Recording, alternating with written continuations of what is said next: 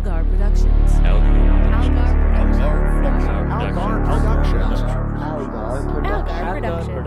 Algar Productions. You are listening to the Post-Atomic Horror Podcast with Ron Algar Watt and Matt Robotham.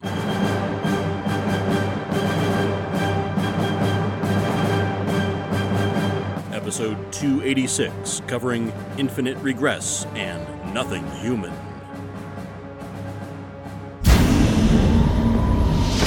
Hello, friends! We're here once again for you. Yep, here we are, back on Trying the show. Real hard not to just reenact Homestar Runner cartoons, because for whatever reason, we've both been watching a bunch of them. I don't get it, but it just, like, the moon was full and a cloud passed in front of it, and somewhere a white wolf gave birth to a calf with two heads, and I had to watch fucking Homestar Runner cartoons again. Yeah, they're strong bad. Plus, I think what it was for me was realizing that it's almost Halloween, which means it's probably going to be a new cartoon. So. Ooh, I hope you're right. They did one last year was sort of their big comeback, right? Yeah. Exactly. So, or was it for Decemberween? Now I can't remember. No, it's the Hallow one. The Halloweens.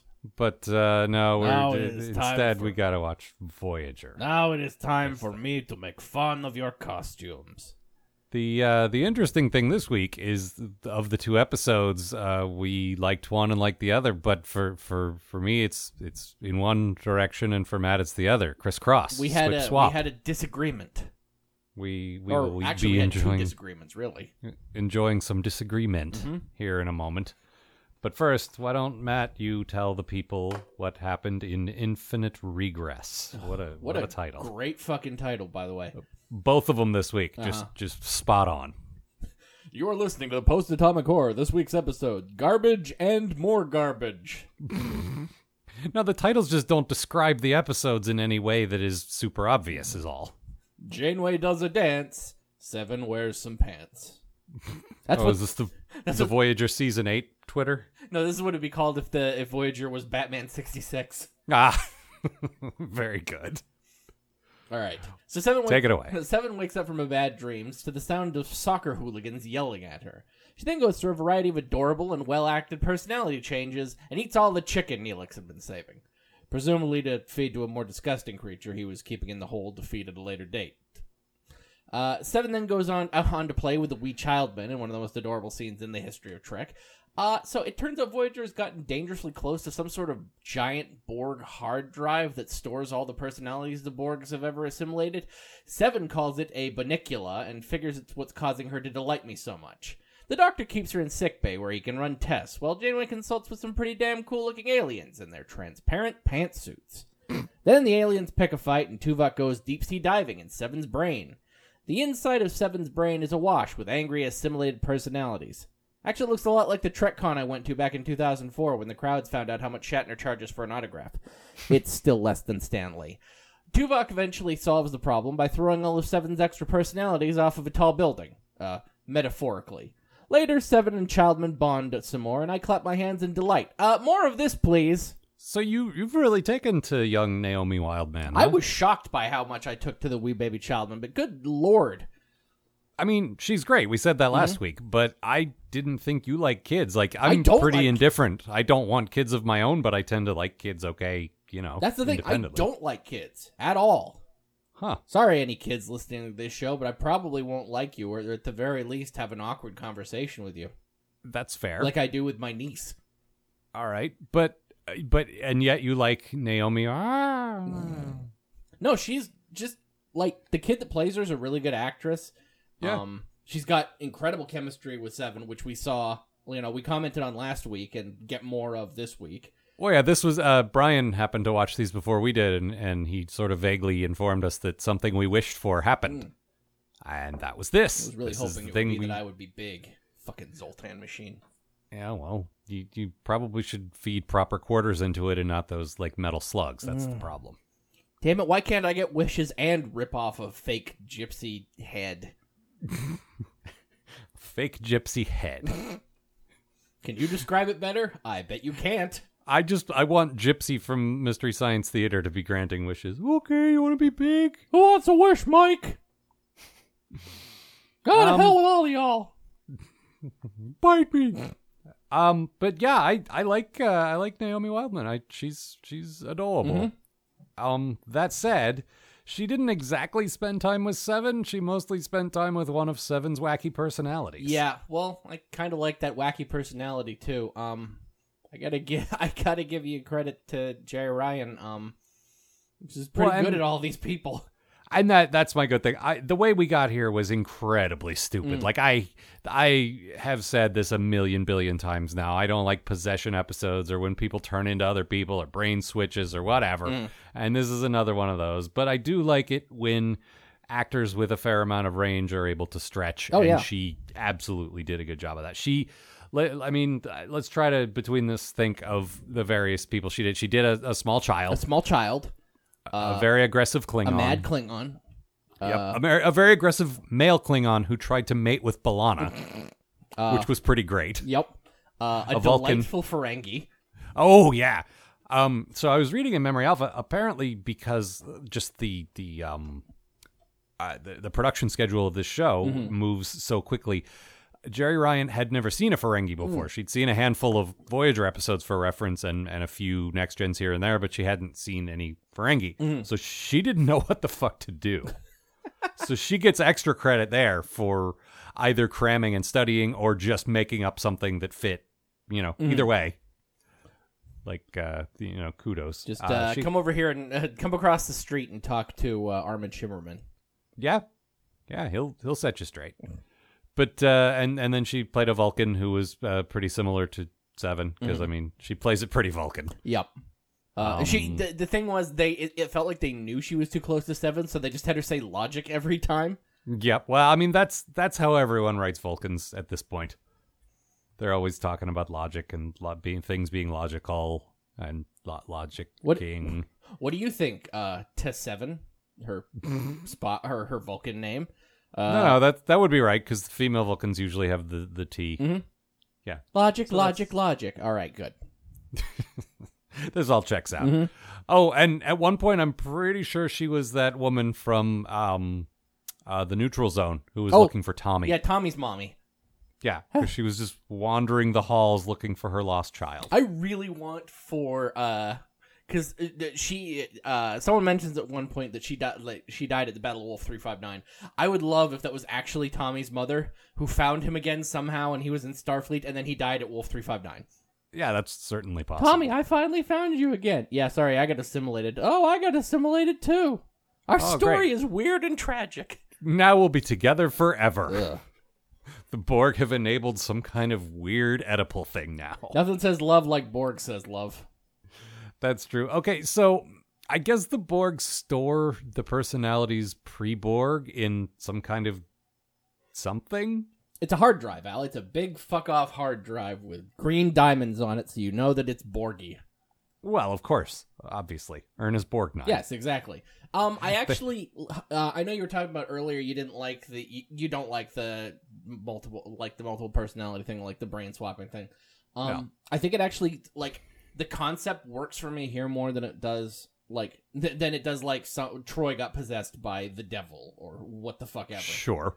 I can buy the idea of Borg cubes having these things, just to, so that they have, all the information they've ever collected on hand. It was. Oh, go ahead. The fact that they turn into, people makes less sense, but I buy it more than, No, I buy that their memory engrams or whatever, I don't know, it's all pseudoscience, but I'll give you that they save their brains, they save a backup copy of their brains before they overwrite them with Borg stuff. Yeah. That's kind of how I read it. That's fine. It's the part that where it broadcasts itself to Seven, she can't block it out. And at one point in the story, just for elevated stakes that ended up meaning nothing, the Doctor says, we're going to lose her. Okay, her personality's gone. And then in the next act, her personality's back. So it's not gone then. You had a dramatic commercial break on the idea that she was completely lost, but then, never mind. I was wrong. She didn't get out of the cock-a-doody car. What we need to do is send Tuvok into her brain, into the nightclub that is her brain. Of course. And scoop him out, or scoop her out. No, scoop out all the others. Yes. And leave her in there. Well, he had to throw them all off of a tall building. Yeah. I will say, okay, I didn't like the effects that they used, the stupid fisheye lens, womp womp, in the Borg cube or whatever. But I will give them credit for there were a lot of different aliens in there. Yeah. There were like 10 or 12, not every single one that I could immediately identify either. Like you saw the Klingon, you saw the Vulcan, you saw a couple others, and it's like, hey, that's pretty cool. Well, the nice thing is, like, DS9 was still filming across the street at the time. Oh, yeah, they probably just grabbed a couple of their extras. Yeah, exactly. That's I true. mean, you're talking about a show where the set was regularly crammed with, hundreds of extras wearing weird fucking... I don't know if it was hundreds, but it was definitely a lot. Dozens of extras.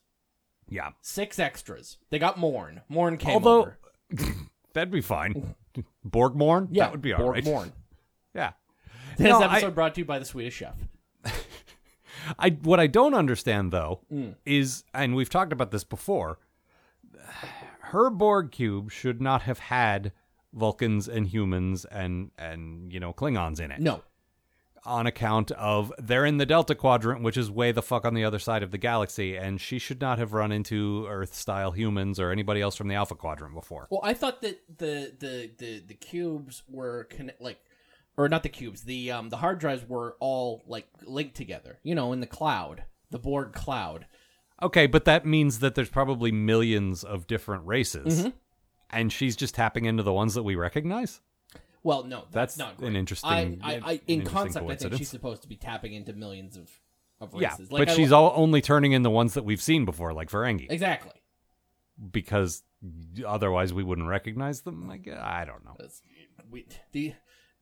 There's people we haven't seen before. Plus, who wants to bring back the Kazon? Not me, is who? No, definitely not. I will say, having read that the 50-year, what do you call it? Oh, damn it, the 50-year mission, was that what it's called? Yeah, I'm drawing a blank for some reason. 50-year mission, yes. Having read that, I will say they hated the Kazon too. They all just they locked themselves into it, and they're like, well, we've committed to this. We're going to try to make it good, but it never did. Proven right once again. I'm liking you more and more, Brandon. We saw bits of that in Memory Alpha, though, is the thing. Most of the quotes in that book are things that we've seen snippets of in Memory Alpha, just arranged in a different order is all. But anyway, this hard drive we keep talking about, this is my bad thing. Every time they talked about it, they called it the Viniculum. I kept thinking they were saying the Perennium, which is the scientific word for taint. No, Al, they were saying the Banicula, the Dracula rabbit. Of course. The famous Dracula rabbit from children's fiction. It's just one of those things. It's one of those dumb things. Yeah, one of those words that they latch onto and keep saying that sounds made up. It's a Borg phage. Yeah. Which is still not a real word. Phage is a real word? I don't think that's true, and I'm not just saying that because I recently learned that a Spider-Man villain was named Phage.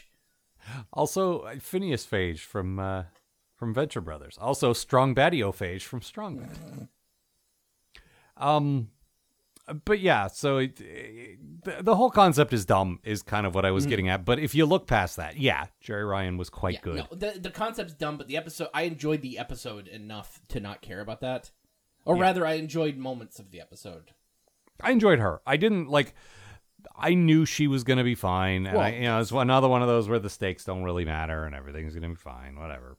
Also, again, I would like to have seen more of an actual relationship between Seven being herself and Naomi Wildman. Well, we get some of that at the end, which I fucking delighted in. Yeah, where basically she's like, oh, I am embarrassed. We played a game. Okay, show me how to play this game, I guess. I will help you in your quest to become captain's assistant, a role which does not exist, but if it did, it would be Harry's. The thing is, I feel like Janeway has now gotten wind of this, that someone told her that, and Janeway is cool enough and prone to mom-like behavior enough that she's like, yeah, you know what? Sure. If the kid can prove that she's capable of, I don't know, carrying some pads for me or something, maybe we'll bring her on the bridge one day just to make her feel great. Sure. She would totally do that. I mean, she's already got Harry. Oh man, I'm the more of the wee child man that I see, the more I want to see her pitted against Harry. No, I just want to see her replace Harry. Just one day, she's replaced him in the credits. He never shows up again. Nobody even mentions it. It's like it never I happened. actually have a note here that reads, please give Naomi Harry's job and then imprison Harry in a Kazon outhouse / moonshine still. Yeah, that'd be all right. Of course, the move there is to do what's that movie? Deliverance. To do the Deliverance thing. If you're sending him to hillbilly country. Oh, I would happily send Harry down the river. To squeal like a pig? Yes. Very well. That sounds good to me. Okay. Tom's there. It's a primitive earth instrument called a banjo. Maybe you've seen it before in the hands of Banjo Man. Oh, yeah, so they have. Forgot about Banjo Man. We You all never forgot forget about Banjo Man. Banjo Man. No, you're always thinking, you're ever vigilant when it comes to Banjo That's Man, true. I think. But yeah, I didn't care too much about what was going on. I didn't feel like the stakes were there. I did like these aliens, and you mentioned great alien design, really stupid costumes. Oh yeah, they're basically wearing like big transparent pantsuits with like Tron lighting on them. It's not the best look. No, they look like tarps that you would wear in a Joel Schumacher movie. Yeah, there you go. Like you're going to see Blue Man Group in Joel Schumacher's Gotham City. And you don't want to get covered in paint splatters. Oh, man. Sorry, buddy. You come on down to Joel Schumacher's Gotham City. You're going to get wet. Yeah, probably. And painted. Neon painted. Or you're going to see Gallagher. Oh, man. In Joel Schumacher's Gotham City. Yeah, but instead of crushing watermelons, he crushes neon paint cans with a giant hammer. Yeah, that sounds about right. Also, and it's also Gallagher 2. Ugh. Well, Gallagher 1 was killed by the Joker. Good. He knows what he did. Oh my god. If anyone who writes Batman comics is listening to this, and I know you are, please write how the Joker killed Gallagher in the DC universe. Yeah, I would pay to see that. Mm-hmm. Anyway, so these aliens, they look a combination of ridiculous and great. Yes. But I do like their motivation, which is they created this tainted vinculum. Which would be an infinitely better title for this episode, by the way. Yeah.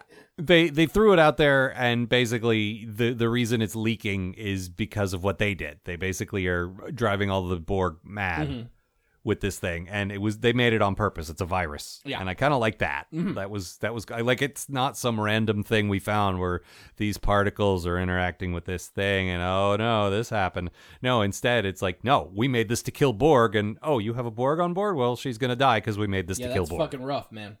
Yeah. I like that. And I like, once again, Voyager runs into some people who say, you have a what on board? Yeah. And I like that keeps coming up. That doesn't feel repetitive to me. It feels like it does need to keep happening, and I like that. I do too. I like any race that's like having these aliens that live in Borg space and having like them be affected by Borg being around. Like, yeah. I like that quite a bit. I would like to see the occasional alien race that's like, wait, you fixed a Borg? Can you show us how you fixed a Borg? I think it's an easy way to make the humans the special ones by saying we're the only ones who would do that and everyone else doesn't want to do that. Jerks. Like that. It's just a shortcut to show that the humans are the best ones. Yeah. By Look at all our us compassion we have. We fixed a Borg and then made her wear this spandex onesie. And she didn't even want to be fixed for like a really long time. Yeah, we're pretty much the best people in the universe. Yeah. That's what it says in our charter. You can see Janeway like, wiping her cuticles on her shirt. Pretty great.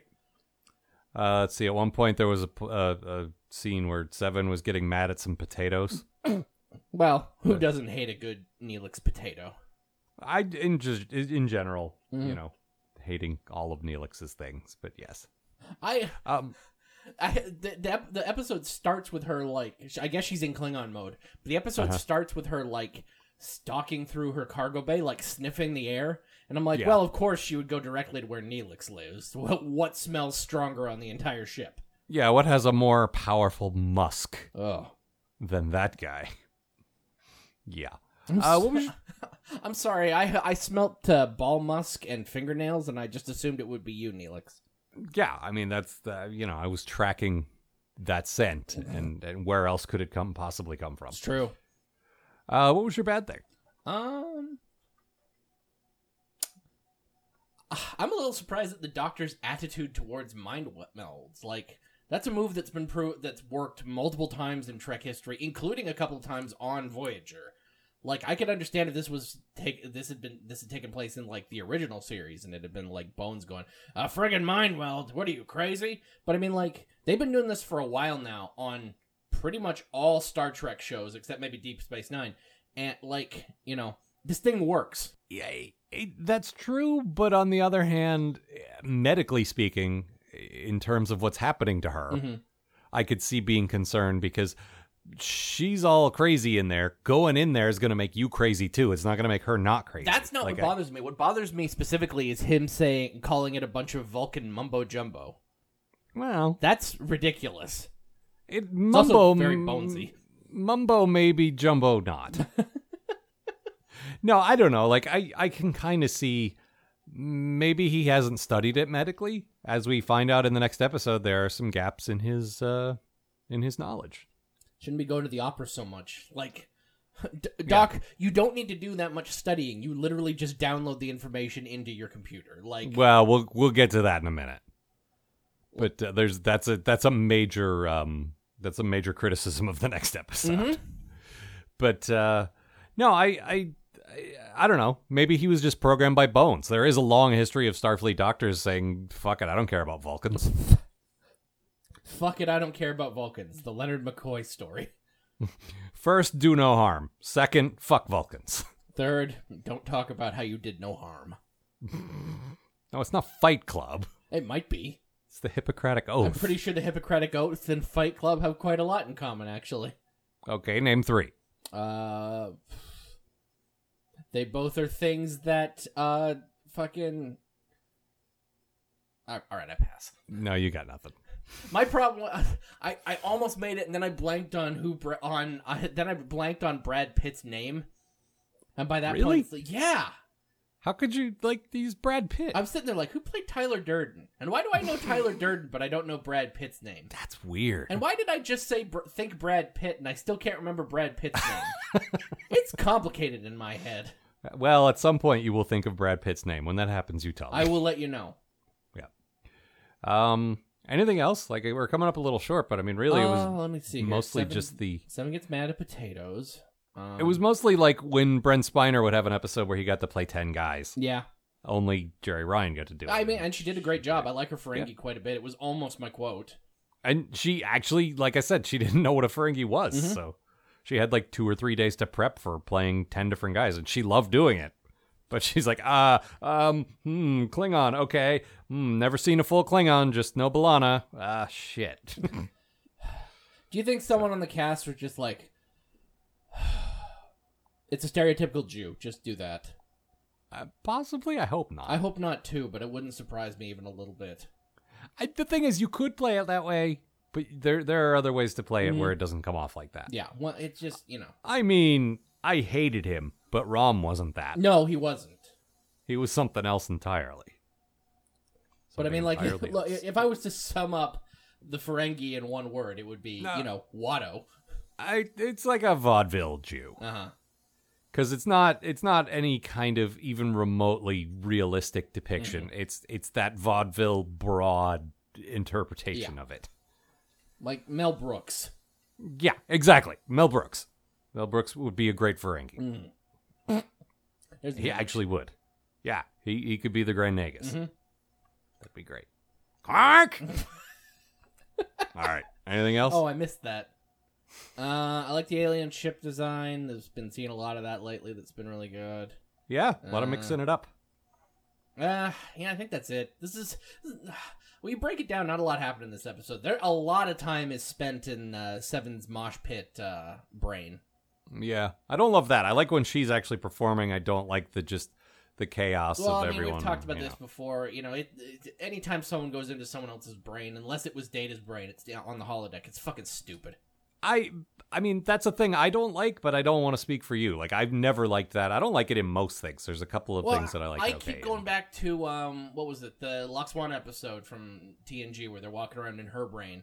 And Dark Page. Yeah, Dark Page. And it's basically fucking, it's the it's the ship for no particular reason. It's just really badly executed. Well, I mean, in fairness, Seven's memories are all inside a Borg cube. Mm-hmm. No, you're right about that. Which is what it would be. Mm-hmm. That's all she ever saw. Yep. It's not like they went on away missions or whatever. I was thinking about this.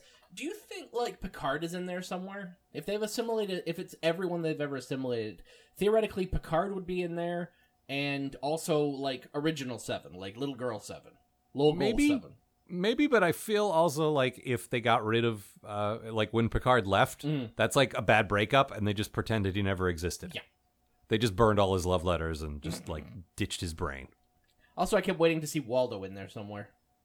He might have been. You might have just missed him. You have to watch it again. It's true. That guy's hard to spot, I've found. That's one thing he's known for. Mm-hmm. That and hating Vulcans.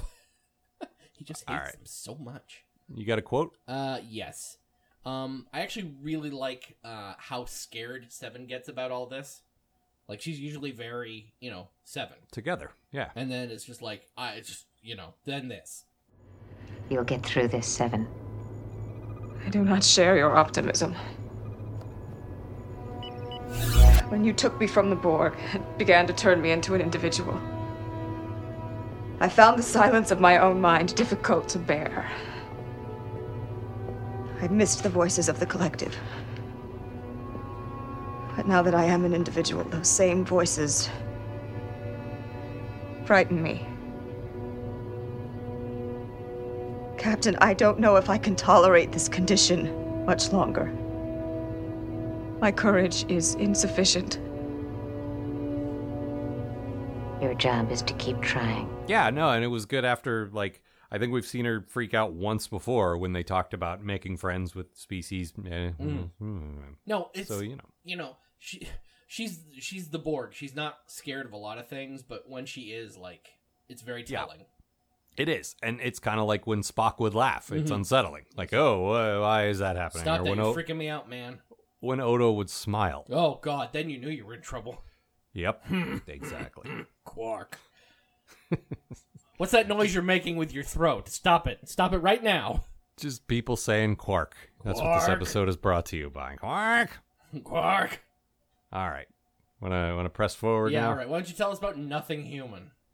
Okay, first off, let's talk about that title. Doesn't really mean anything on its own or as part of the episode. Also, it just reminds me of the time actual American Vice President Dan Quayle said, and I quote, "Well, nobody's human."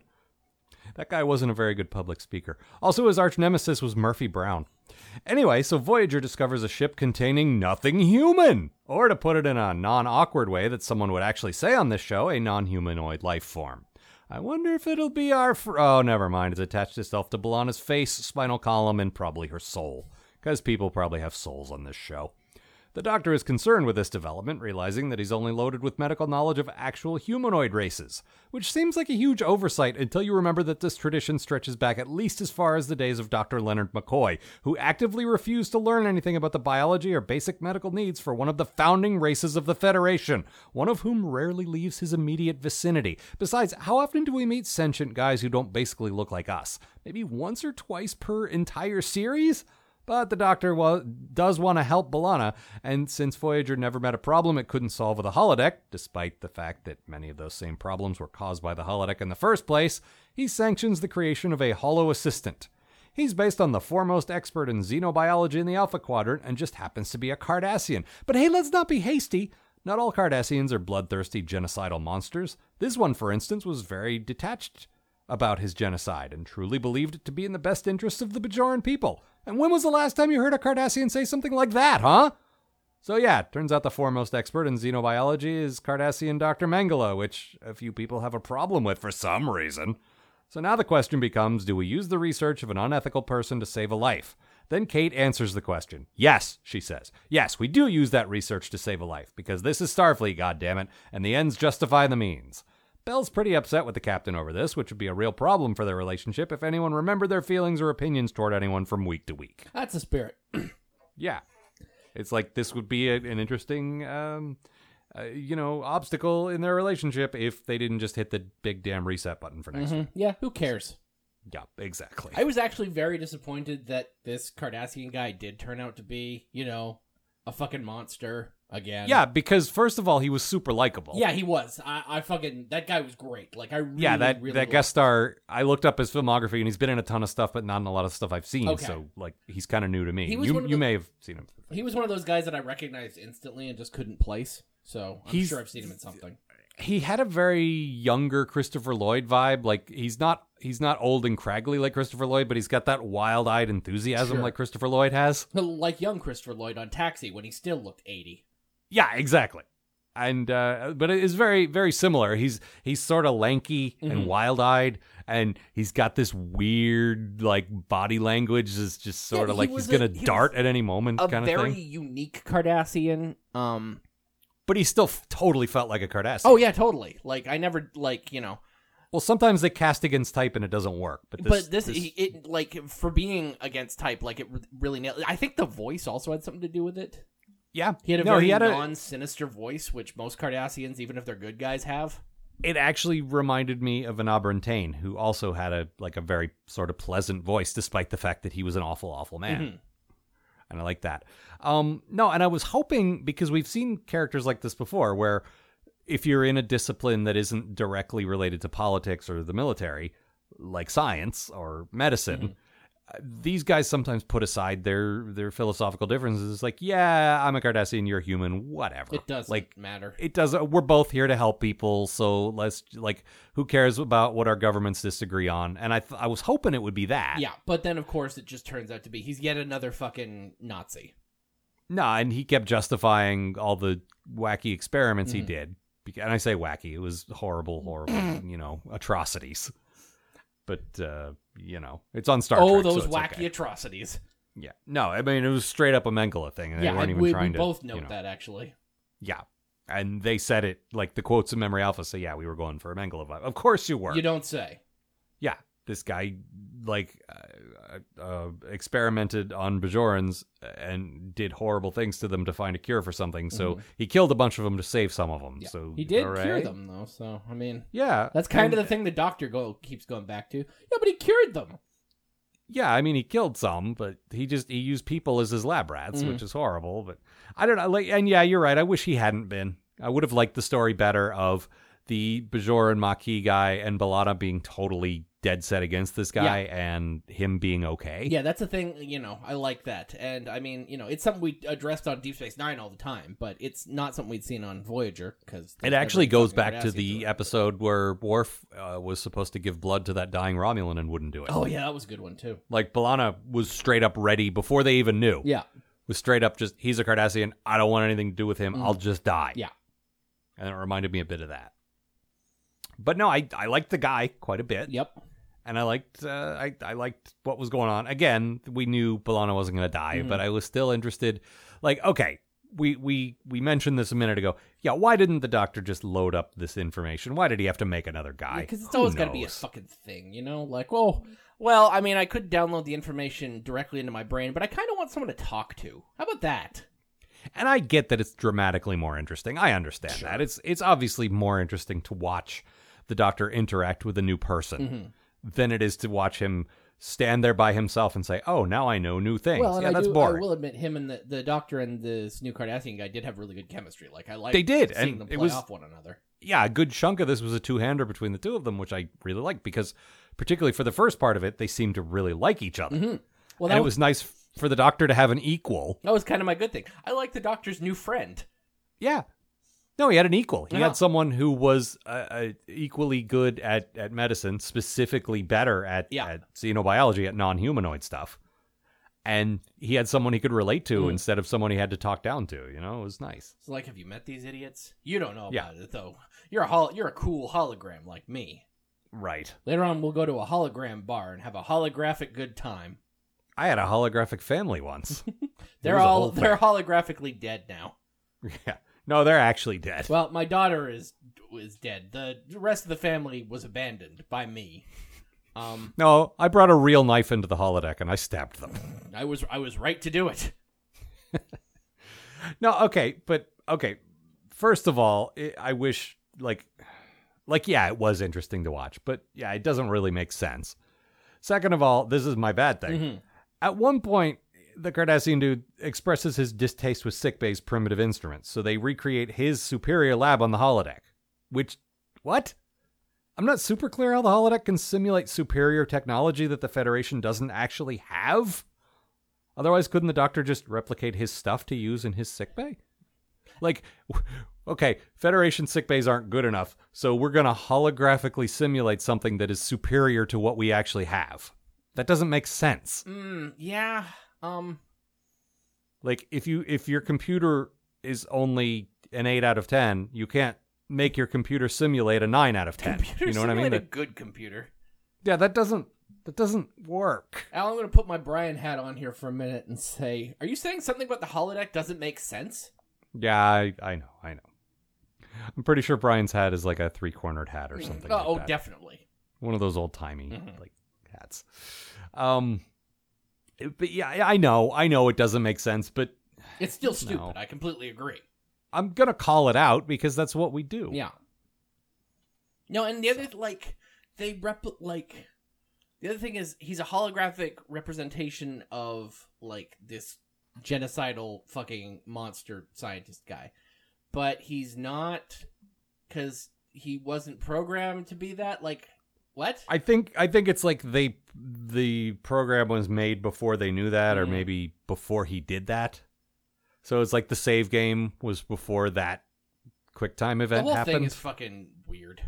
Yeah, I don't know. Just like, I liked it though. I actually genuinely liked the episode. I liked. My good thing was the non-humanoid alien. Yeah. I mean, okay, it looked like you took one of those Mars Attacks guys and deflated him. Sounded like it too. But I've said this over and over again. I'm willing to forgive a lot of goofiness, actually, if they just try to do something different. And they did. I liked it. I thought it was cool looking. Yep. And this is actually your bad thing, it's right? also a 6-foot-long tapeworm, which is literally a nightmare I've had. But that's, I mean, okay. Once again, I think we have to distinguish between bad thing as a badly conceived episode and bad thing as in, no, this very effectively made me feel bad the way it was supposed to. Oh, yes. Okay. No, as far as horrible giant tapeworms go, this is one of the finest I've seen since Dune. But it also made me want to vomit everywhere. That's fair. But, that's the thing. Space is supposed to be weird, and I wish aliens made us feel squicked out a little more often. No, good work, Star Trek. Good work. I will say this, though. I did have one real problem with it, which is the horrible screeching noise that it made every time it popped on to their the comm system. See, I like that they couldn't communicate with it. And, okay, you were watching it with headphones on, so it was a little more pronounced to you. I was, and I would like Star Trek Voyager to pay for my eardrums to be reconstructed, please. I think that ship may have sailed. Damn it. I think that office is no longer there. I think they're shooting Everybody Loves Raymond there now or something. No one's shooting Everybody Loves Raymond anymore, thank God. Oh, okay. I don't know. That was my go-to contemporary show reference, so that tells you something. This is a little off topic, but I hate Everybody Loves Raymond. Okay. So I am the one person who disputes that title. That's fair. No, I don't care for it myself, so there you go. Pretty bad. Yeah, it's pretty bad. Anyway, no, I liked the aliens. I liked that we had some non-humanoid guys that we couldn't communicate with, like, at all. The universal translator was just useless, and they're just like, I hope you're saying we're not going to shoot you because you saved our guy, but I can't tell what you're saying. I'm also going to throw out that clearly the writer of this episode, I think Jerry Ryan? This was, Jerry Taylor. This was Jerry Taylor's last episode. Really? Huh. Yeah. She stepped down as showrunner this season, handed it off to Brandon Braga, actually. And the plan, according to Memory Alpha, was that she was going to continue to contribute scripts, just like not as the showrunner, just as a staff writer. But it never worked out that way. This was the only one she did. Oh, wow. So this is her send-off. It wasn't meant to be her send-off. It just was. Well, she clearly saw Alien because... Oh, yeah, there's definitely some alien there. It's funny. There's a lot of quotes from Roxanne Biggs Dawson about how nothing she had to do in this episode. Like, she really liked the conflict in it. She really liked the Dr. Cardassian stuff. But she said, I literally had to get this thing attached to me and then lie there and have a thing attached to me and then scowl at the captain. And that was it. Roxanne Higgs Boson, you're a fuck of a good actress. She was also apparently sad because her dog had died that week. Oh, I'm sorry. But she's like, so I was hoping to really get my teeth into something and get my mind off things, and instead I get to sit there and feel sad with a big rubber thing and try not to laugh because from my angle it looked really stupid. Yeah, from my angle, it looked pretty stupid too, honestly. Yeah, like I said, I was willing to forgive that. It did look a little goofy, but it was mostly the color. It was mostly the bright colors. They shouldn't have made it like bright green. It looks like a Pokemon. Yeah, a little bit. By the way, if Roxanne Higgs Boson is listening to this, I'm sorry about your dog. I mean, this was 20 years ago at this point. I'm sorry about any dogs you've had since then too, though. You're just trying to be nice to Roxanne Biggs Dawson. Yes, because I like her. Okay, that's fair. For a number of reasons. Yeah. I also like dogs. Yeah, who doesn't like dogs? Exactly. I mean, I guess some people do, but I'm not interested in what they have to think. So. Write in if you don't like dogs. Specifically, write into a different podcast. Yeah. The one thing I have to latch onto with Enterprise, I don't know anything else about that show that I'm going to like, but I like the dog. Yep, it's a great dog. Yeah, cute little beagle. So looking forward to that and nothing else right now. Yep. That may change. I'm already gearing up to keep an open mind about Enterprise. Yep. Like, I'm already wiping my preconceptions clean and trying to go in fresh, but, all I know about is that dog, so.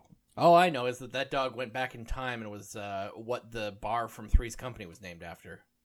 He's not a very regal beagle, though, is the thing. He's about as regal as you could get in that area. There were not very many regal beagles in that area. In San Diego in the 80s? In the 1980s, no. I guess the late 70s. No, next time you're in the 1970s San Diego, look around. I think you'll find very few regal beagles to admire. Well, no, Matt, this is America. We don't have regal anything. We don't have kings. That was the whole point of America. Right, but you can have things that look regal. I guess. And they don't have to actually be, like, that's the closest you're going to get in America, especially in San Diego. Well, okay. I guess that's true. That's right. There were actually a couple of good Harold and Chuck moments at the beginning. Mm-hmm. There was shocking. I was shocked by how much I enjoyed those two idiots talking to each other like idiots. Yeah, and I don't like either of them. No, there was this great and smash cut open to the Doctor going on and on about something boring, and everyone wants to get away. And that's a joke they've done on Next Gen before. They probably did it in DS9. Like, it's an easy. Oh, God, we all have to do this boring thing. I believe Rimmer decided once to show everyone his slides of his trip to the lower decks. Yeah, it's a thing most of us can relate to who have worked at a place where you're forced to watch a boring thing. Or have family members who have access to slides. Also that. And Patty and Anselm will show up with their slides from their trip to Sulphur Bay. But no, there was a cute moment where Harold and Chuck were like, I thought we were going to get out of that. Well, you're not. Yeah. We sat through 2 fucking hours of this shit. Yeah. I love it was pretty good. Them walking out of the slideshow and everyone's fucking pissed off. And oh god, one of them is like, I thought we were supposed to get a yellow alert at like at a half hour in. Oh yeah, that was Chuck just like not doing it. Yeah, and Tuvok goes, that was definitely ignoring a direct order, and Jamie goes, "Yep, definitely court-martialable." I'm like, I love these guys as a family. They're so different than other Trek crews. You know? I don't know about that. 'Cause this whole scene, I know I've seen play out in Next Gen before, and that's okay. I like it. But you've definitely never seen that played out with the captain in Next Gen. No, I did.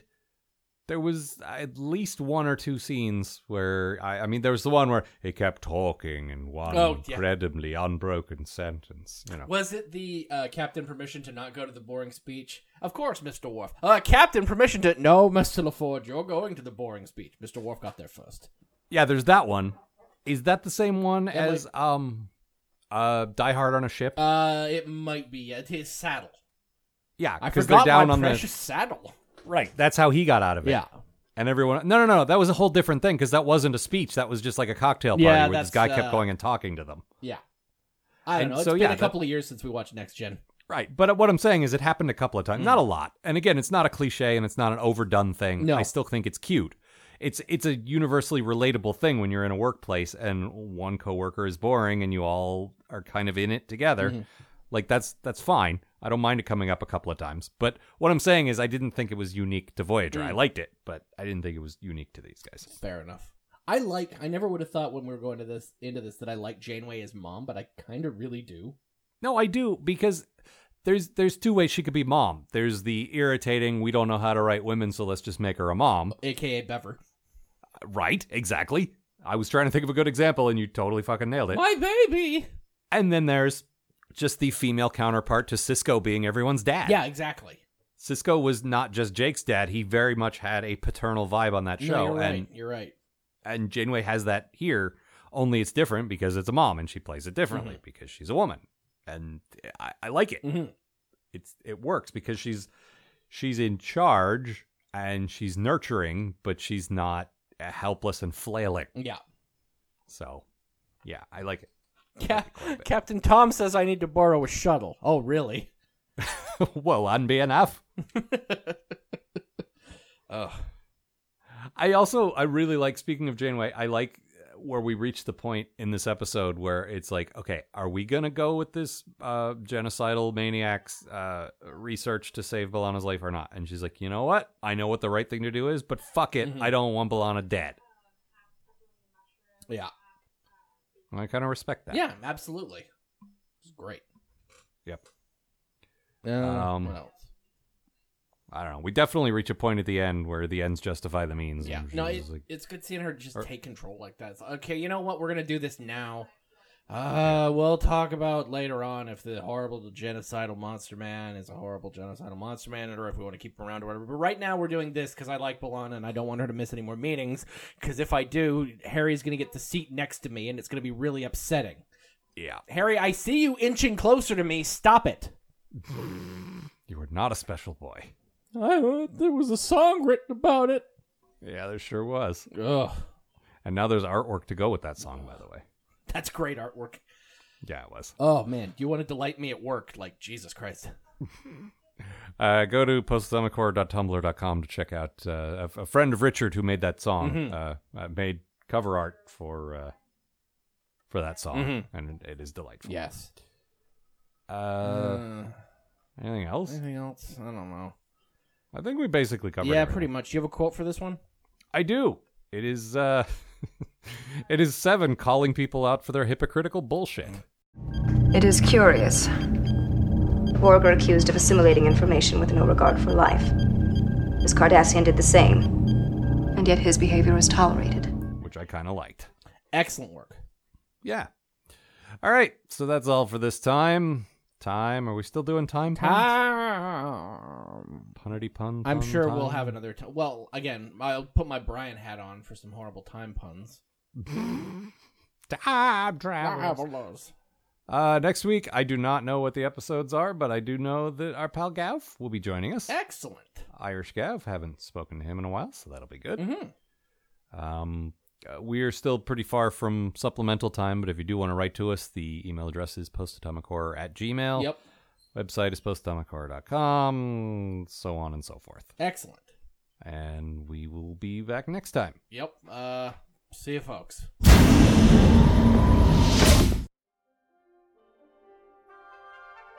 The Post-Atomic Horror Podcast is a co-production of Ron Algar Watt and Matt Robotham. Copyright 2016.